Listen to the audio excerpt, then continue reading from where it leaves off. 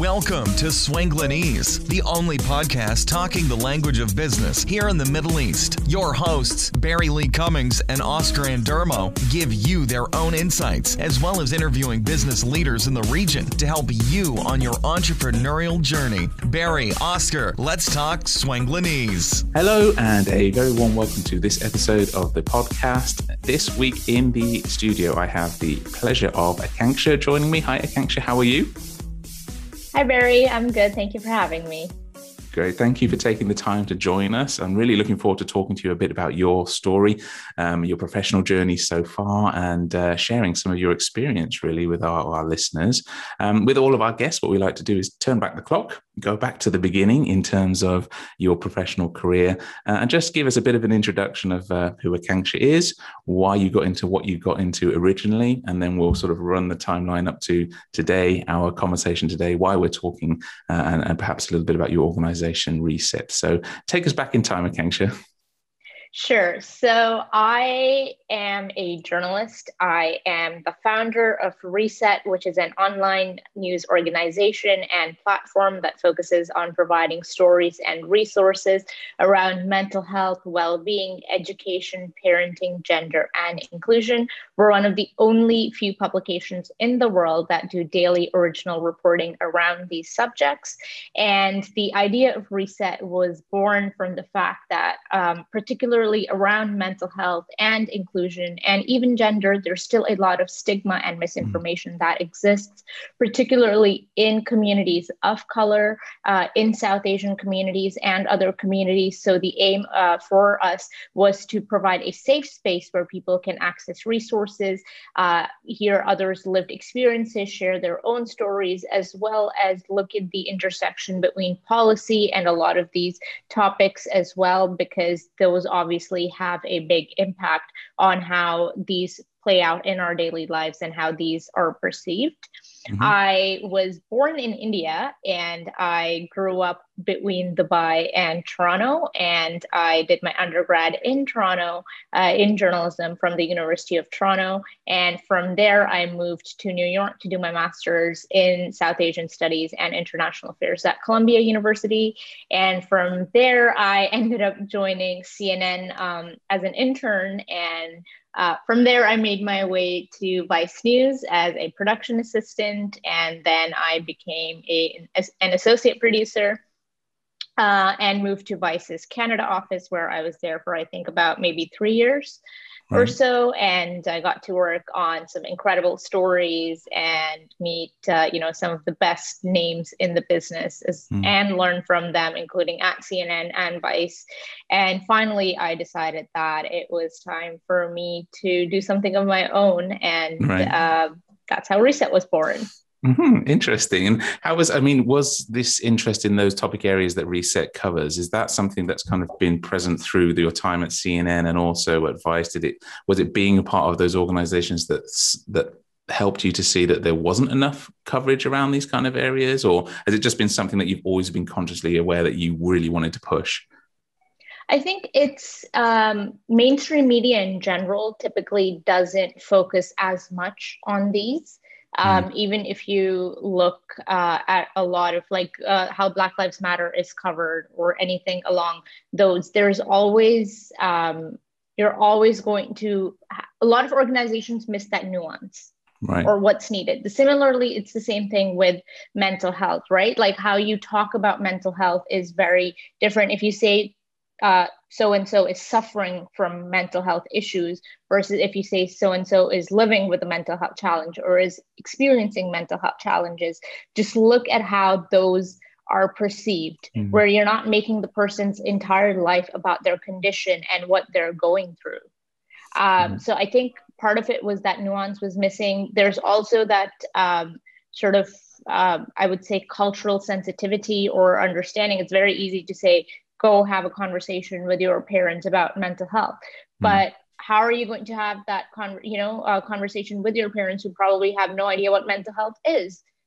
Because there is that, generational gap. There is that immigrant gap that does exist.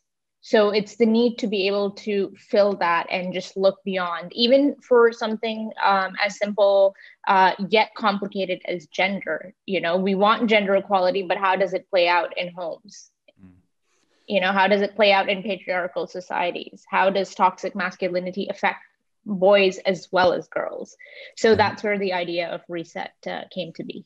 Okay, it's interesting. And so the platform, it provides this information, because you said at the beginning, it's the only one that does it. It's on a daily basis, right? You've got content coming out on a daily basis around these areas of mental health, of inclusion, and the others that you've listed there. And how are you collating all of that information then? Because I've looked through obviously the platform, and there's so much information on there. Where's it all coming from?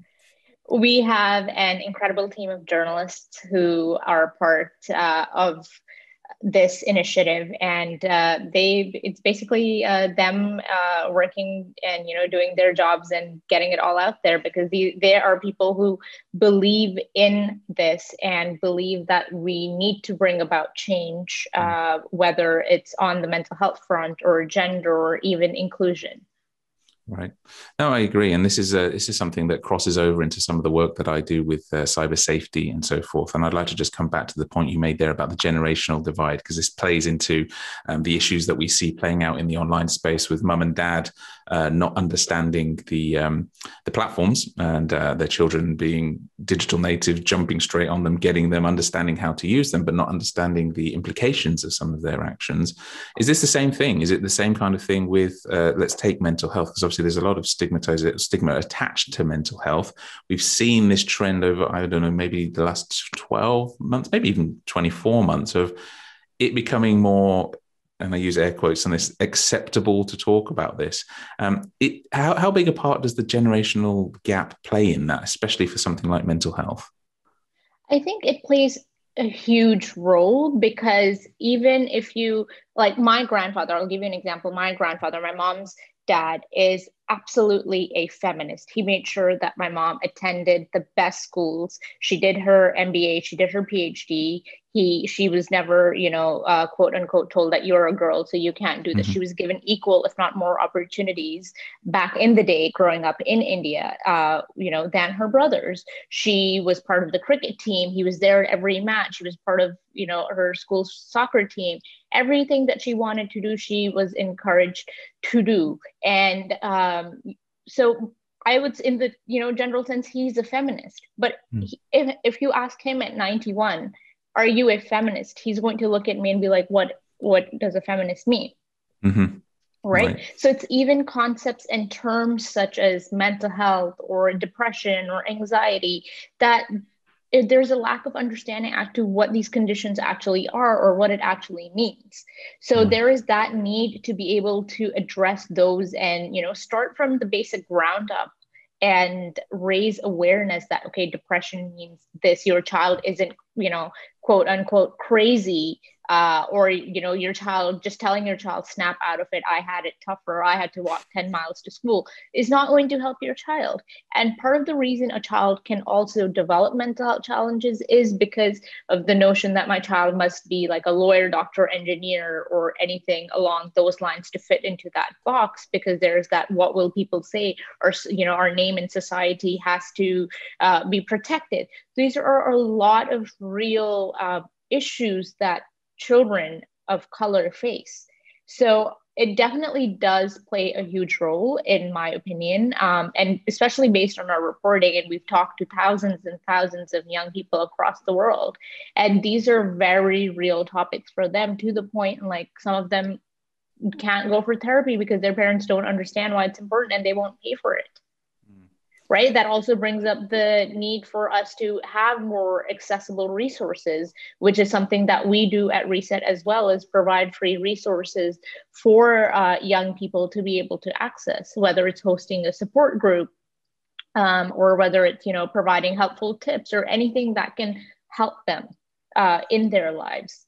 Right. I think that's so important, because it is, I think, again, drawing the similarities with the cyberbully, the education part of things and the awareness side of things is so important, but it's got to go further than that, because what I've seen personally is that when I'm delivering these sessions and doing this, and I'm physically pre-COVID in front of them or on a Zoom call, and it's the topmost priority at that moment in time. But then once you get off the call or the session is finished, then it sort of goes from being the most important thing. It quickly goes down the list of priorities, because real life comes back in. Right, I've got to get the kids here, I've got to do this, got to do that. And it's trying to make sure that it stays up there, I think. And I think for things like mental health, especially, and again, this parallel, because we're seeing that millennials and Generation Z now, with the issues that they are facing in the online world, are connected to people, but they're also lonely. And they're also more likely to come out and actually say that I'm lonely, or that I don't feel well, something is wrong.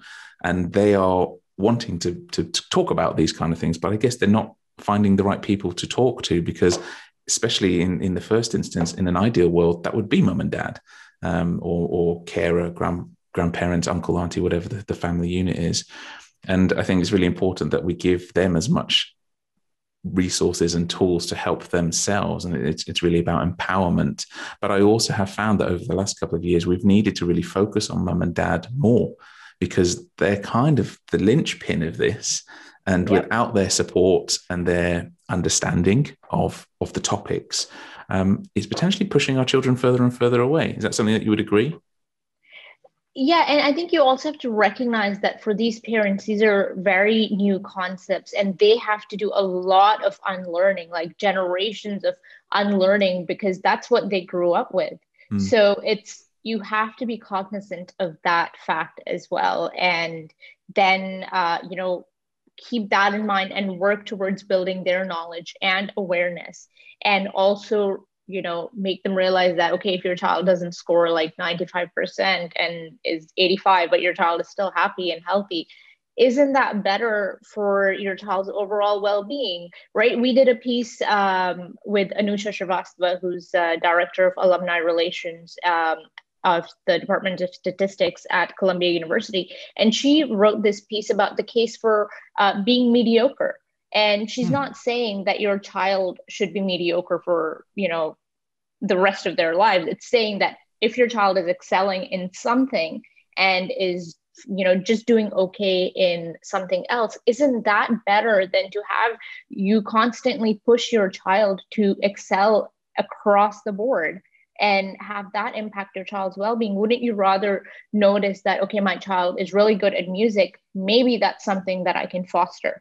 Maybe that's a talent that I can inculcate, instead of constantly pushing them towards, no, you must enroll in, high school AP math or this or that.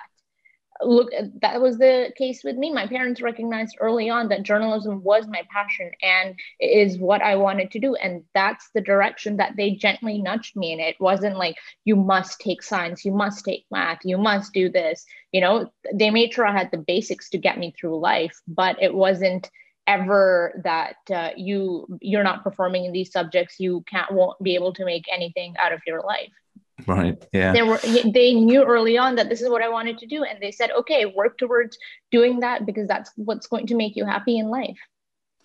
Which is great. And this is actually an interesting point, something that we were talking about previously before we started recording this, because I'd like to bring this into the conversation about this idea of privilege, in terms of that we, for sure myself, in terms of I enjoy so many privileges that I'm completely unconscious of, because of how I've grown up and where I've grown up. And I'm mixed race as well, but it's different from other people's situations as well.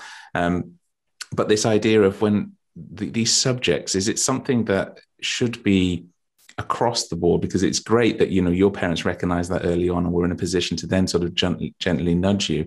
But are there correlations between, and this is because of other things that are out there, are there correlations with communities that have a lower standard of living and so forth, and these situations whereby the level of education for mum and dad is perhaps not there for them to even be able to notice that this is what's happening, and that they're then just falling back and saying, what, you need to do good in everything, and I'm going to push you and push you and push you to be good across the board. Is that true to say? Is there correlations there in terms of this idea of privilege playing into this?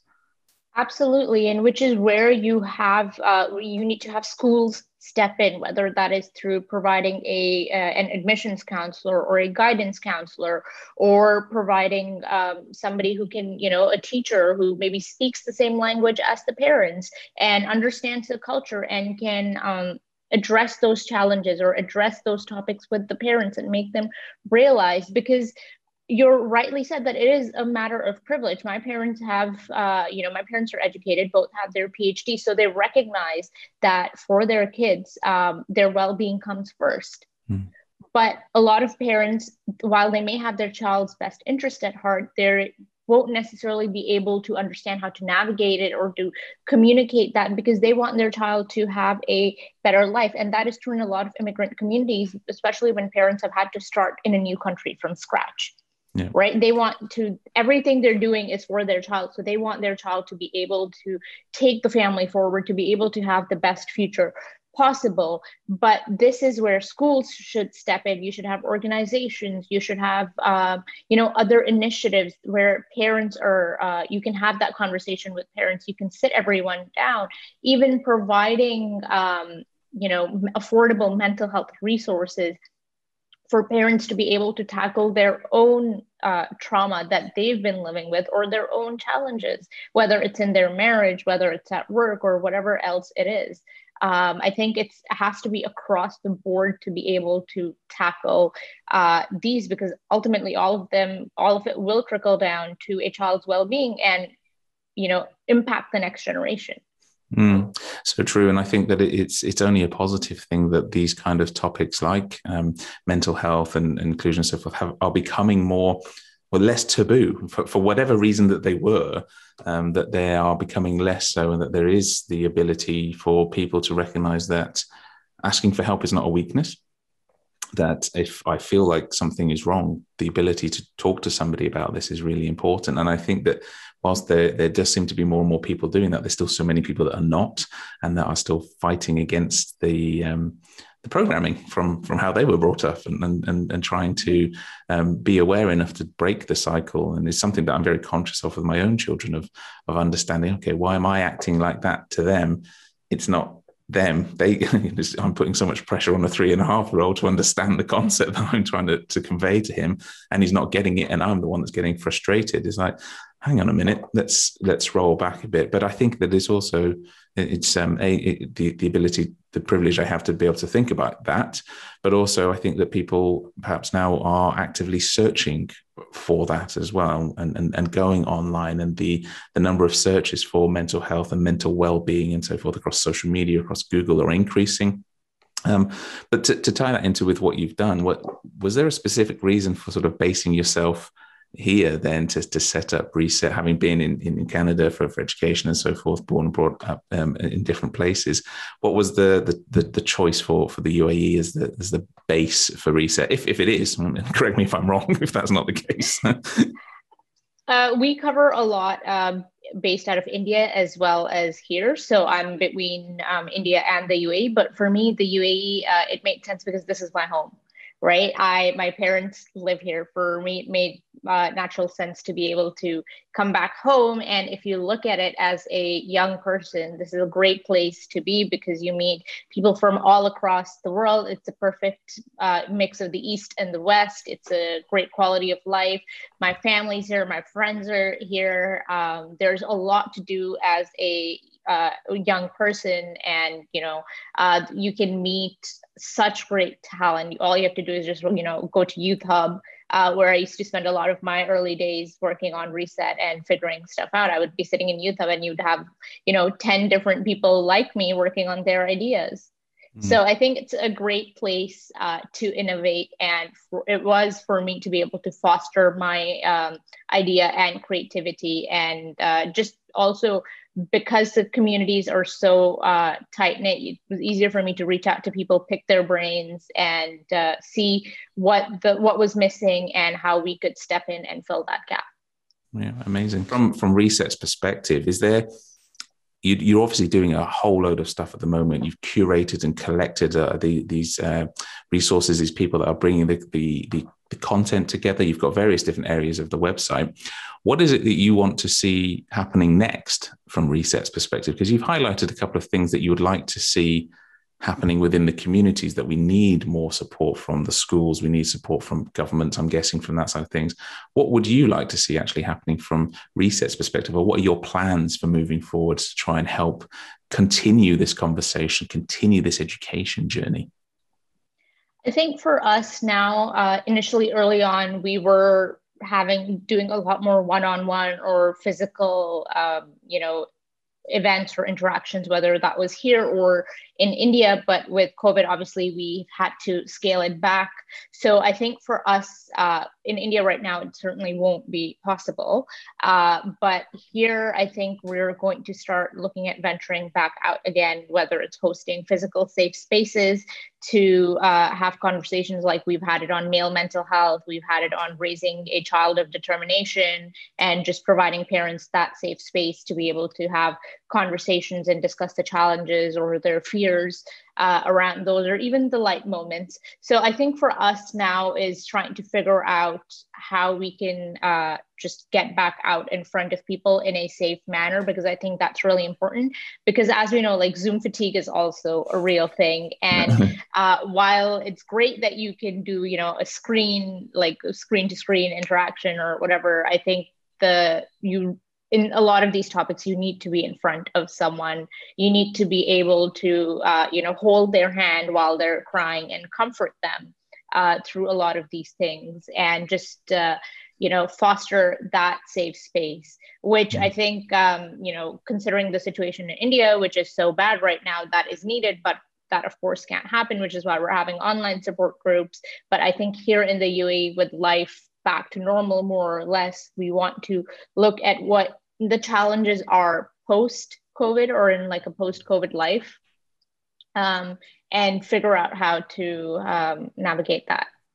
Yeah, no, I think that's very true, because I believe that there's going to be a whole host of issues, I guess is the best way, that people are not fully aware that they are experiencing, because we're all under these rules at the moment. But as you said, as we start to, the vaccination process is going very well. We're very lucky here in terms of we can pretty much go out and about, wear masks and so forth. That as life goes back to some semblance of normality, there's going to be things that are cropping up that people think, and we started talking about this pre-recording about children that have been born and have been, their formative years through the last sort of 2 years worth of time, that have not really had that much exposure to other babies and other kids, and what that's actually going to mean for them, but then also what that impact is on mum and dad, who say, oh, well, why is my child like that around other children, and why are they doing certain things, or what are the implications for that? Because I think it's going to be very, very interesting, but also challenging, I think, perhaps more so for the mental health workers that will have to deal with this kind of stuff. So from Reset's perspective, do you partner with those kind of people to help? So if somebody, I'm imagining that some people probably come directly through the website platform with issues asking for help. Are you partnered with a number of these healthcare professionals that can help people if they've got these issues? Yeah, so we have a roster of our trusted and vetted healthcare professionals and clinics, and also a list of, free support groups or anything else if someone can't afford to pay for therapy. So when someone does reach out to us, we do direct them to those. And even if it's finding helplines or anything, we have all that information. So whatever it is, we do that. And then we also have an Ask the Expert section on our website. So if somebody has a question for one of our experts, they can send it in, and the person's question will be addressed by the expert on our website. We also do a lot of Instagram lives with mental health experts, with people sharing their lived experiences to foster that sense of safe space, and of course, ask questions that they might otherwise not be able to ask. So actually, our DMs are always full of people asking for more resources, or saying, can you please cover this? Or, right. How do I talk to my parents about this? So yeah, it's a lot of that. Yeah, I can imagine. The social media is obviously the place for people to come now with anything. So it's both good that they are able to find you and do that. It's both sad because they're having to find you to do that from that sort of things. But I think it's also, that's the reality, right? That's the reality of what's happening. So being that resource to help from that side of things is fantastic. I think that people can. So just on that, before we shift on to the next bit, where can people find you on social media? If they were to look to research this, but also if they were looking to reach out, what's your handles? Our Instagram handle is @resetYourEveryday, and our website is resetYourEveryday.com. Awesome. And is that the best channel to go through from social perspective? Instagram is where everybody's DMing you like crazy. Yeah. And so, with the platforms as well, you have the age demographic. So on Facebook, we have more of the parents and the older demographic reaching out to us. For young people, it's primarily Instagram. On Twitter, you have a certain subset of that population where I think they're maybe in their 30s who are reaching out to us. So, depending on whichever platform you use, we're on all platforms, including LinkedIn.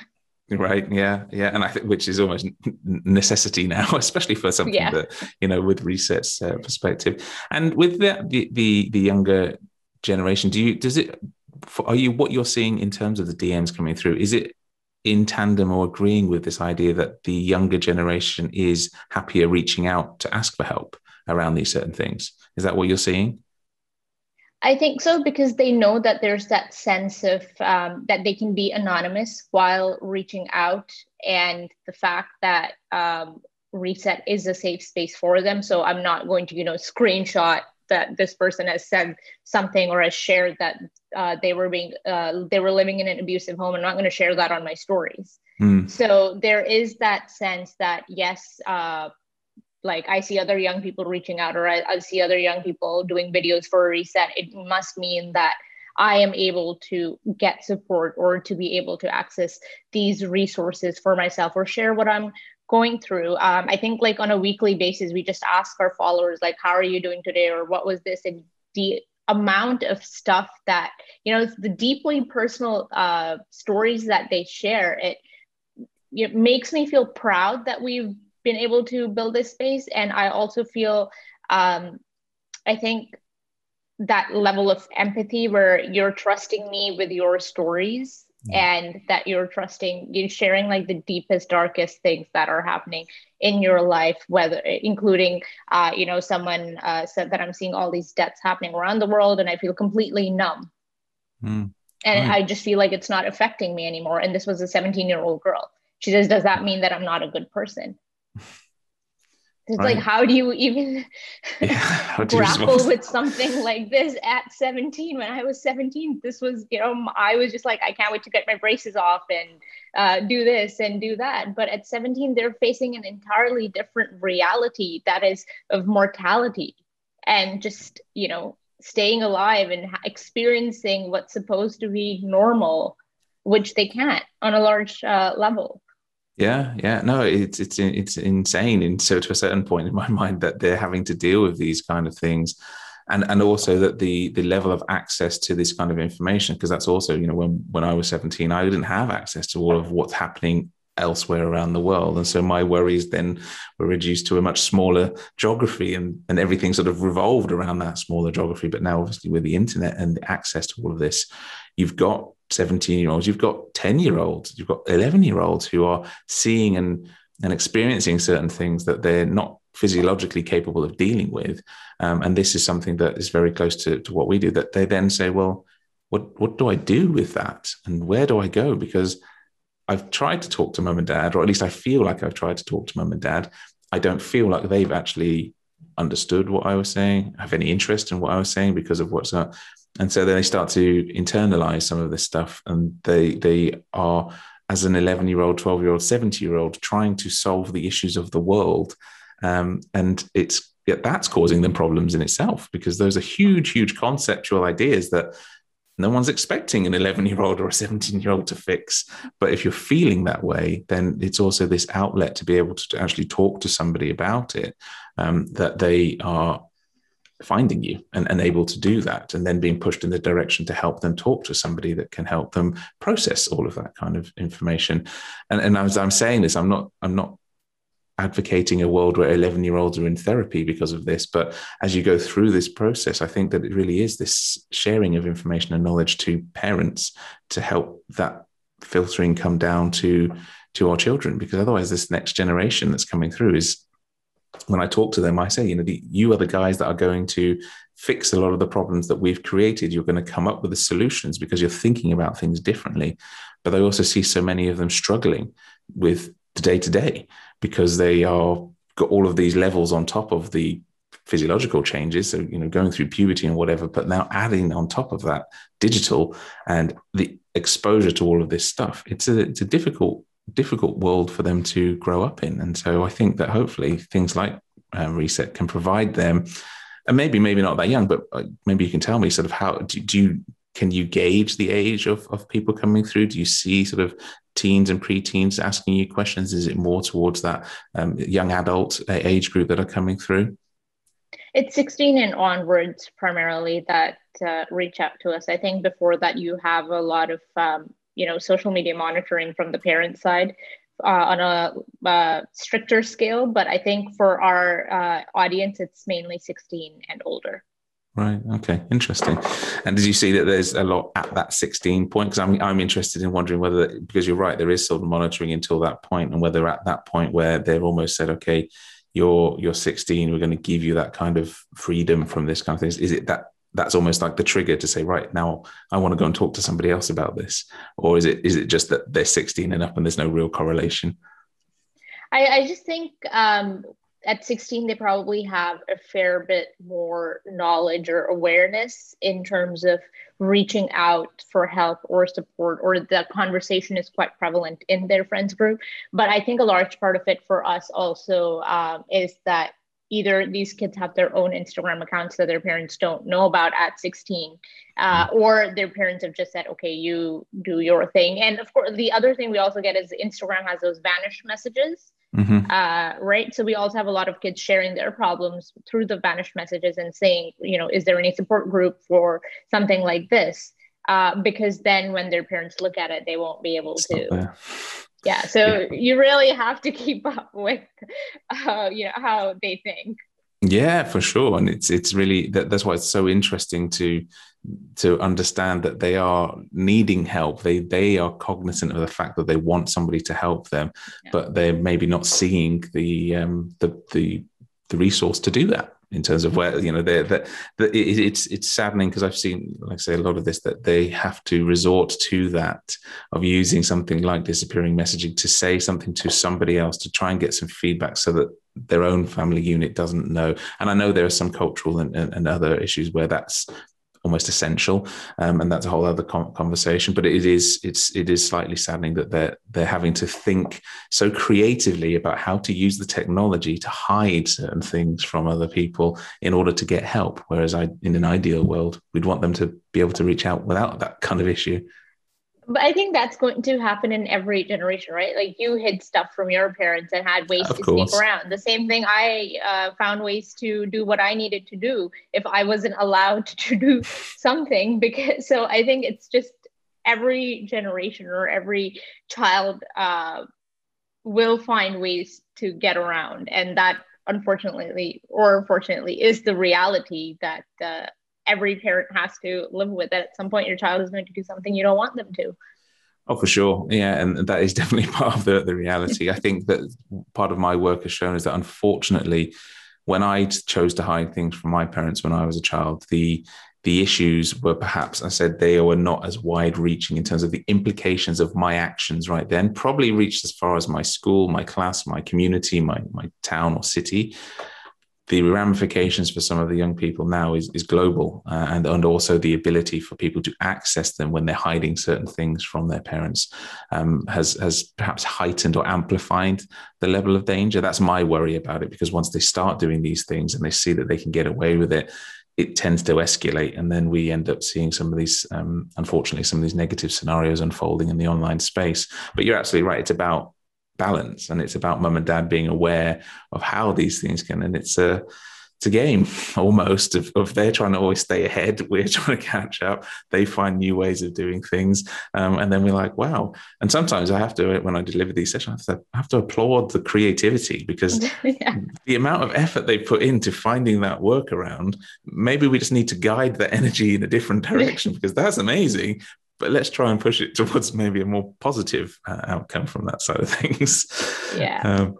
But from your perspective, Akanksha, and I'd like to sort of end the interview as I do with all of our guests, just to ask you from a personal level. We always like to ask people that have set up something themselves about resources, recommendations of anything really, and it can be people, it can be books, it could be online tools, it could be podcasts that you personally use, either from Reset's perspective or for Akanksha, herself. Any resources that you would sort of recommend that people check out if they're thinking about going down this route, or just would like some more information or show an interest in some of the topics that we've talked about? I have three things here. The first is reach out to people who are already in your industry and who have established or are ahead of you in their entrepreneurial journey, so that you can learn from them, their challenges, their successes early on, and you are able to then approach your business from that perspective. So for me, when I became a boss or a manager, I reached out to my friends who were already editor-in-chief at certain organizations and some of the best media houses in the world. And I said, what are the challenges you face in your daily life? What is it like being a boss? What is it that you wish somebody had told you? So I really picked their brain over dinner multiple times, just trying to learn and be able to implement that and foresee the challenges that I might face just in my own journey as a leader. So I think that's definitely something I highly recommend. And even in terms of just looking at the logistical side, whether it's a website developer or whatever else you need, speak to people and see if they have people they recommend within their network who can help you out, or if what they think that you're going to need. Because one thing that I didn't realize when starting a business is the amount of admin work you have to do on a daily basis. And I was like, nobody, prepared me for this until I started reaching out, and everybody was like, oh yeah, you have to do this paperwork, you have to do, bill this invoice, you have to do all of that. So that's unfortunately, the unglamorous hard reality of being an entrepreneur. So that is definitely something I would say is learn from others. The second thing would be for me is that I learned to let go of perfection. Okay. And realize that not everything, not every product, not every story has to be perfect all the time. You have to weigh the pros and the cons. Am I going to, look after my well-being slightly more or my team's well-being? And are we going to be more efficient if, something isn't all the way there, and we can just get it out there and then work towards any changes? So I think for me, learning to let go of perfection and embracing vulnerability has been a huge part. And it's something I still learn and work on every day, because every entrepreneur wants to be perfect, wants everything, all the boxes checked, but that's not necessarily the practical reality of running a business. Mm-hmm. That one. And I think the third one is I rely a lot on time blocking, and okay. I create my schedule or my to-do list the night before, and I know that, okay, it's going to take me 1 hour to do this, or, this is only a 15-minute task. So this also helps me not only be more efficient, but also not get as overwhelmed when I realize that, okay, some of these are just 5-minute tasks. Mm-hmm. Or if I just set out an hour, I can reply to all the emails that are pending. Right. So I think it's also just managing my to-do list on a daily basis as well. That's brilliant. I think those are three really, really good points. I really, really agree with the second one about perfection. I have a saying that's on my wall that good enough is good enough sometimes. That the pursuit of perfection is often an excuse not to put something out there, really. Is that? And it's overrated. Honestly, it's overrated. Right. Yeah. So just sometimes to get it out there. So I really, really love that one. So thank you for those ones. And I think very much the time allocation is something that I'm continually working with myself to block out time in my diary. I manage everything from my diary, and I've got all of these purple book bots all the way down there. But it does help me as well on a daily basis to understand, okay, well, that's what I'm doing. And then everything else actually can go off literally as I'm focusing on that. You focus on that for a little bit of time, whatever time that is, and then it gets done. And then suddenly you're like, okay, right, I got through this. So I think that's brilliant advice as well. And also that not everything on your to-do list needs to be done today. For me, early on, it was like, okay, this is what I need to do. All of this needs to be done today. But then I also started to prioritize, okay, this can go out later in the week. This, I don't necessarily need to reply to something right away. So managing that in my internal dialogue has also just helped me sleep better, I'd say. Yeah, which is a massive thing. You got to sleep, right? That's probably something else that we could talk about at length in terms of how important it is that, in spite of being super busy, in spite of being a leader and you running this organization and pushing this all, is that you need to have that kind of structure to allow yourself to sleep better. Because without sleep, I think that's also maybe one of those subjects, because people always say, oh, I've only had 2 hours of worth of sleep, so I must be working really hard. And actually, maybe that's not such a good thing anymore. No, definitely not. And I like sleep too. So it's a good way, like you say, to manage your time, get what you need done, understand what can go till tomorrow. And like I say, I'll harp on about it, but I really do believe that this idea of it's good enough to get it out there. We can receive some feedback on it. We can see what that kind of feedback is. We can amend it if it needs doing, or actually we can say, you know what? It's done what it was supposed to do. It really has done what it was, even though we didn't have all the T's crossed and I's dotted the way we would have thought. It still did its job.